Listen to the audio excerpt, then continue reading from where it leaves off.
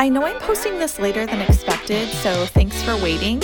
Yes, the AFL Obsessed Broadway show went dark for a week, so thanks for your patience. I know it's taken me a minute to get you some content. I'm actually in complete moving mode right now, so I've just been alternately packing and working. And I think I mentioned that Andrew and I were supposed to move apartments at the end of March, April, just before the pandemic shut the city down, and there were restrictions on our building with move-outs, so we had to get an extension on the lease. So between that and the scaffolding that they've been building to work on the facade of our building that I told you about, it feels like a frenzy over here and not enough footy. Because I'm deadlining, just FYI, this week and the next few, there will be one episode a week. I'll be releasing Time on Stories also. I promise to go back to normal pod programming as soon as we're settled, but I'm still here for you, and Victorians especially, if you need someone to talk to or process anything about lockdown, because I know all about that and I know how tough it is. I feel for you. You got this.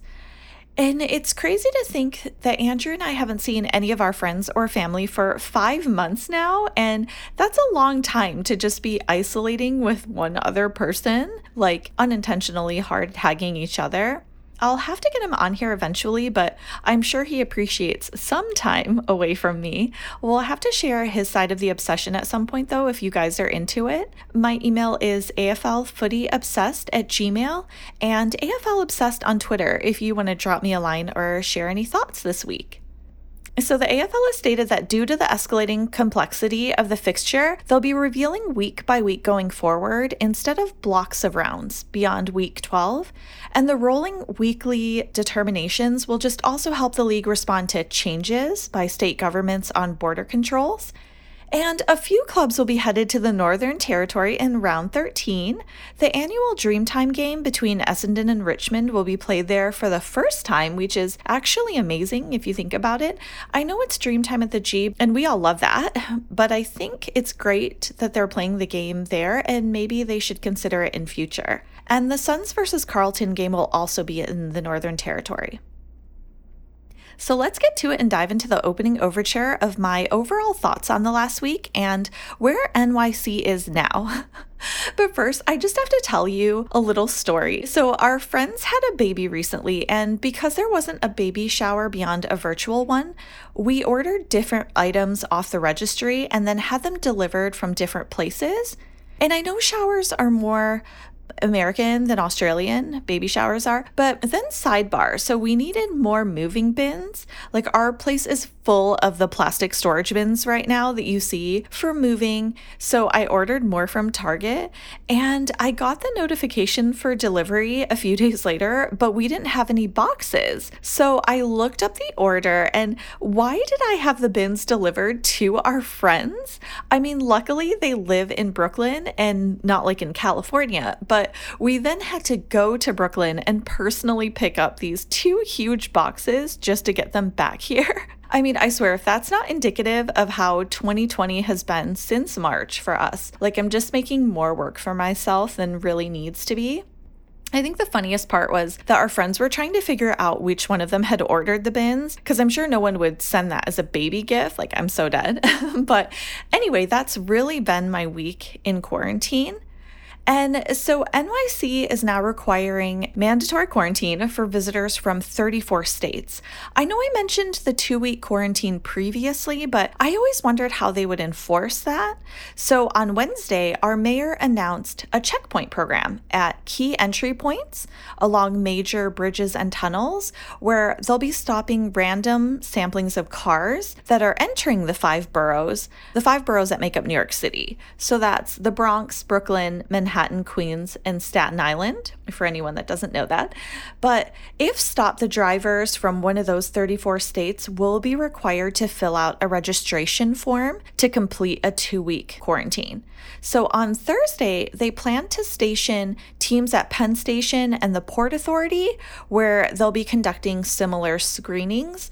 It's not an optional quarantine, so there are fines that are imposed if you are caught breaking the requirements. And previously, we had had teams requiring incoming passengers to fill out traveler forms for contact tracing purposes at our 3 airports. But this is a little bit more in depth. And they also announced on Wednesday that 20% of new cases here in NYC are from out-of-state visitors. So they are checking by phone, and if they can't reach you, they have teams knock on your door. And also, a tropical storm came through last week on Tuesday that caused widespread outages in the area. At the height of the blackout, I think 300,000 people in New York alone were left without power, and officials have said it's the second worst storm to hit after Superstorm Sandy a few years back, and they're still working to restore power for people in New York, New Jersey, and Connecticut. But now on to Act 1 with my highlights for round 10, and hopefully the blowouts are behind us. In the Power versus Bulldogs game, Robbie Gray was great in this game, but my favorite quarter was the third when Charlie Dixon kicked 2 goals and had this amazing one-handed grab, almost like a superhero and Elastigirl, where he stretched seemingly beyond his grasp and marked the ball in a pack of players, and it was highly contested. In the Tigers versus Lions game, Lions versus the Tigers, oh my gosh. So Shea Bolton was incredible in this game, but his second quarter 75-meter kick from like the center square for goal was insane. And I hope all the AFL newbies to the sport witnessed that magic. And in the fourth quarter, when Revolt kicked his fourth, there was a supporter in the stands dressed like the Tiger King and did a little Joe Exotic dance too, which was hilarious. So much more likable, I think, than the actual personality he was portraying. In the Cats versus Kangaroos game, Magic Dawes' goal in the fourth, on top of that magical goal he kicked on his return to footy last week, I just love seeing him beaming on the field and watching him play. But sadly, Ben Brown actually went down pretty early on in the game after his return from last week and is injured now, so all the best to him. In the Crows versus Demons game, there were 2 memorable moments for me. Harley Bennell's snap goal in the third, and the other memorable moment for me was that sling tackle on Will Hamill. It was a full sling tackle and it looked really bad, and he was concussed following that, and Alex has already been given 4 weeks for that dangerous tackle. In the Magpies versus Swans game, there were 3 moments, I think, from that. Trey Rusko, first of all, calling his mom before the game to let her know that he got called to play. Her reaction was priceless, but then he also kicked a goal during the game, which was amazing, but Fiona literally missed it, like his mother. And then 2, Josh Dacos with that check side kick for goal, which really was like a deja vu moment if you've ever seen his dad, Peter Dacos. Sidebar, I guess some people refer to that kick as a banana, but that's like a totally different kick to me. So one of the most difficult things about learning footy is the different terms that I feel different states have when you're learning the game and the sport. But the other moment that I think is seared into all of our psyches was the Isaac Quaynor injury. So after a tackle, he had to be stretchered off. And I don't even think everyone knew the extent of his injury.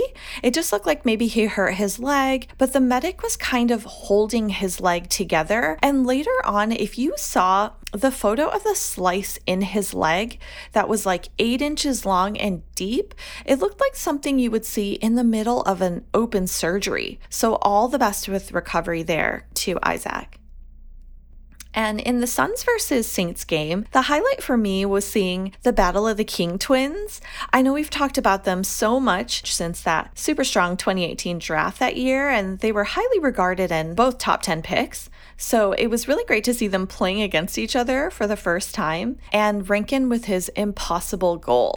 And in the Bombers versus Giants game, my favorite moment, honestly, was Fletchy. Dustin Fletcher, who I've talked about previously and is an Essendon and AFL legend. He was on the wall cheering squad for the club, which I absolutely loved. And I have to give it to the Giants for coming back from a pretty big deficit in the pouring rain too, nonetheless, for ending up taking that game and winning it. And I just have to say, the start of the current round, if you haven't seen the Port Adelaide versus Richmond game, that was one of the better games this season. I won't spoil anything yet, but definitely check it out if you're able. But what were your favorite moments from the round? And which game are you most looking forward to this week? AFL Footy Obsessed at Gmail and AFL Obsessed on Twitter if you want to chat.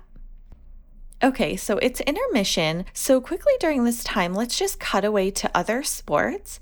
So the NBA hub has been going really well. I don't know if you've been watching the games, but no players have tested positive for the third consecutive week now, which is amazing. And I honestly think between that and footy, they're totally getting it right with protocols and procedures at the hubs, unlike other American sports. Sadly, though, Ben Simmons suffered a subluxation of the left kneecap on Wednesday when the 76ers played against the Washington Wizards, so he is out indefinitely for the season. And for hockey returned with exhibition matches in Canada, and all the players actually stood for both national anthems. No one took a knee. I know you guys know how I feel about this. So regardless of the makeup of the players in that sport, the gesture is interpreted as the league and its stars refusing to acknowledge the racism and injustice that exists in hockey culture and the world. And it was actually heartwarming to see all of the fans standing in solidarity with Black Lives Matter by kneeling and posting onto social media photos of themselves kneeling in their homes. I think there's some work the league needs to do to make the game more open, accepting, and available to everyone, but that's just my own personal opinion. And now on to Act 2, and this week will be just a footy discussion centering around footy boots. I wanted to talk about an article that came out in July because I've always been fascinated by footy boots in general and accessories because I didn't grow up with the sport. So there was an article with a headline, AFL gives green light to a new footy boot technology. 5 clubs have shown interest, by Tom Morris for Fox Sports. And I was fascinated by the article when it came out, and I planned to research it more and talk about it because I really don't know that much about footy boots in general. So it was about this pinpoint kicking aid, and it's new tech that the AFL hopes will improve or help to improve kicking accuracy. And it was developed by local footballers Scott Ryan and Will Jesser when they were trying to figure out why kicking efficiency at the elite level hasn't improved for years, especially from set shots. So they created a pinpoint kicking aid to counter pointy sharons and winter conditions, and it helps to level the playing field in regards to gripping and the grip pad on top of your boot. And they've said that it helps to improve your kicking efficiency without changing anything. You don't have to change your technique. It will reduce your margin for error, and this gives you the best possible chance at getting some purchase on the footy. And for my Americans, purchase in this sense, meaning grip, contact, and control. So 5 clubs, as I said, are already using it in their academies. Carlton, Hawthorn, Melbourne, Brisbane, and the Adelaide Crows Academy have it, so they're using it at training now. And at first, I thought it was a boot that will give you a false sense of accuracy of a kick, unless it's adopted by everyone entirely in the league. And I assumed in training, you're supposed to make it as realistic as possible to help you during the game. So if there's something that makes it easier to kick, but then you end up playing with a regular boot, your performance might actually suffer during the actual game because it's unusually hard and it's opposite to what you had been achieving in training. But it's not a boot, it's actually a pad, and you can see videos of it in action on YouTube if you look up pinpoint kicking aid. And the prototype was kind of like a tire tube that was cut up by hand, but it's been refined since then. So on a completely different note, when we discuss Quaynar's injury in the Collingwood game, I guess with the debutant wearing illegal boots, in the under 18s footy clubs, when they're playing, the umps check all their studs before play, but they don't do that at the professional level because it's just assumed that they won't be worn. And I know Nick Riewoldt has come out and said that, no player is really going to know. There's typically someone on staff who will help you with that, but with the way that people have been stood down right now, there just isn't anyone at the clubs who's kind of accountable for that portion of it. but basically there can't be any kind of like metal studs. And I'd love to know more about boots in general, especially anything that's banned, because I'm assuming the metal studs, are they used for training? I don't understand personally their production value if they're banned and if no one can actually wear them, basically when they are utilized. So if someone wants to explain that to me, feel free. And now for the curtain call in the Spotlight segment. I just wanted to throw some beams on Nicole Livingston, who is the CEO of AFLW. So AFL CEO Gil McLaughlin has said of Nicole is a champion in every sense as an athlete, an administrator, and an advocate for women in sport. So a little about Nicole. She is a former competitive swimmer who competed for Australia in 3 Summer Olympics in 1988, 1992, and 1996, where she won both individual and team medals. And she held the Australian record for the 200-meter backstroke at the 92 Summer Olympics in Barcelona, and she held on to that record for 16 years. And Nicole retired from swimming after the 96 Olympics, which happened right here in Atlanta. And following retirement, she had a career as a TV sports commentator and media presenter, and also as a sports administrator. And she's been an expert commentator on the world sporting landscape for over 20 years. Obviously, Nicole is someone who, to me, is familiar with competitive sport and performing at the elite level as an individual and on a team, and she knows how to win. And she became the AFL head of women's football in November 2017, where she is responsible for managing the AFLW comp. Nicole's dream for AFLW is that it becomes genderless and not caught up in the tired debate about the male game versus the female game. She believes we're all athletes and that great footy is great footy. There are many passionate AFL people around the country, all wanting to see the AFLW find its place in the hearts and minds of Australians, and I look forward to connecting with them, is what she's said. Outside of footy, Nicole and her sister co-funded Ovarian Cancer Australia, and she's on the Swimming Australia board. And a really fun detail I thought was in the 2012 Olympics in London, Nicole and Bruce McAvaney provided the swimming commentary for the International Olympic Committee's English Language International feed. But here's some of her words about the state of the comp. In the football side of things, I've never seen an organisation, perhaps government and politics is parallel, but I've never seen an organisation like the AFL that is just open to criticism and critiquing. I know it's the passion of what it is, and that is tribal and football, but it's a little like customer service. People don't remember the good things that are going on. They only focus on the bad things that are going on. So when I first joined the AFL, I had an impression that it was very much a boys' club, very masculine. We have 30% executive that are female at the AFL, and we have a workforce and senior leadership right across the business that is very female. So you don't have to have played men's football to be able to work in the sports industry. You need to be a good operator and you need to be good at your job. So to see more females there, it actually makes it more comfortable for other females. From Olympic champion to female role model overall and a true champion in every way, we say encore, Nicole, and continue to break not legs but ground in the sport and country. So now it's the after show where I'm going to just add mini details since there's no wrap up this week. My pure class for the week. I just love following along to Susan Alberti live tweeting games. I know she's our second ever Spotlight segment from episode 7, Shinboner Spirit, but if you haven't been watching her and following along, that's just one of my favorite moments during the week. Magic Dawes' goal, obviously, as I said, and Hurley just checking on his opponent in the game when they went down after a clash. He is all class.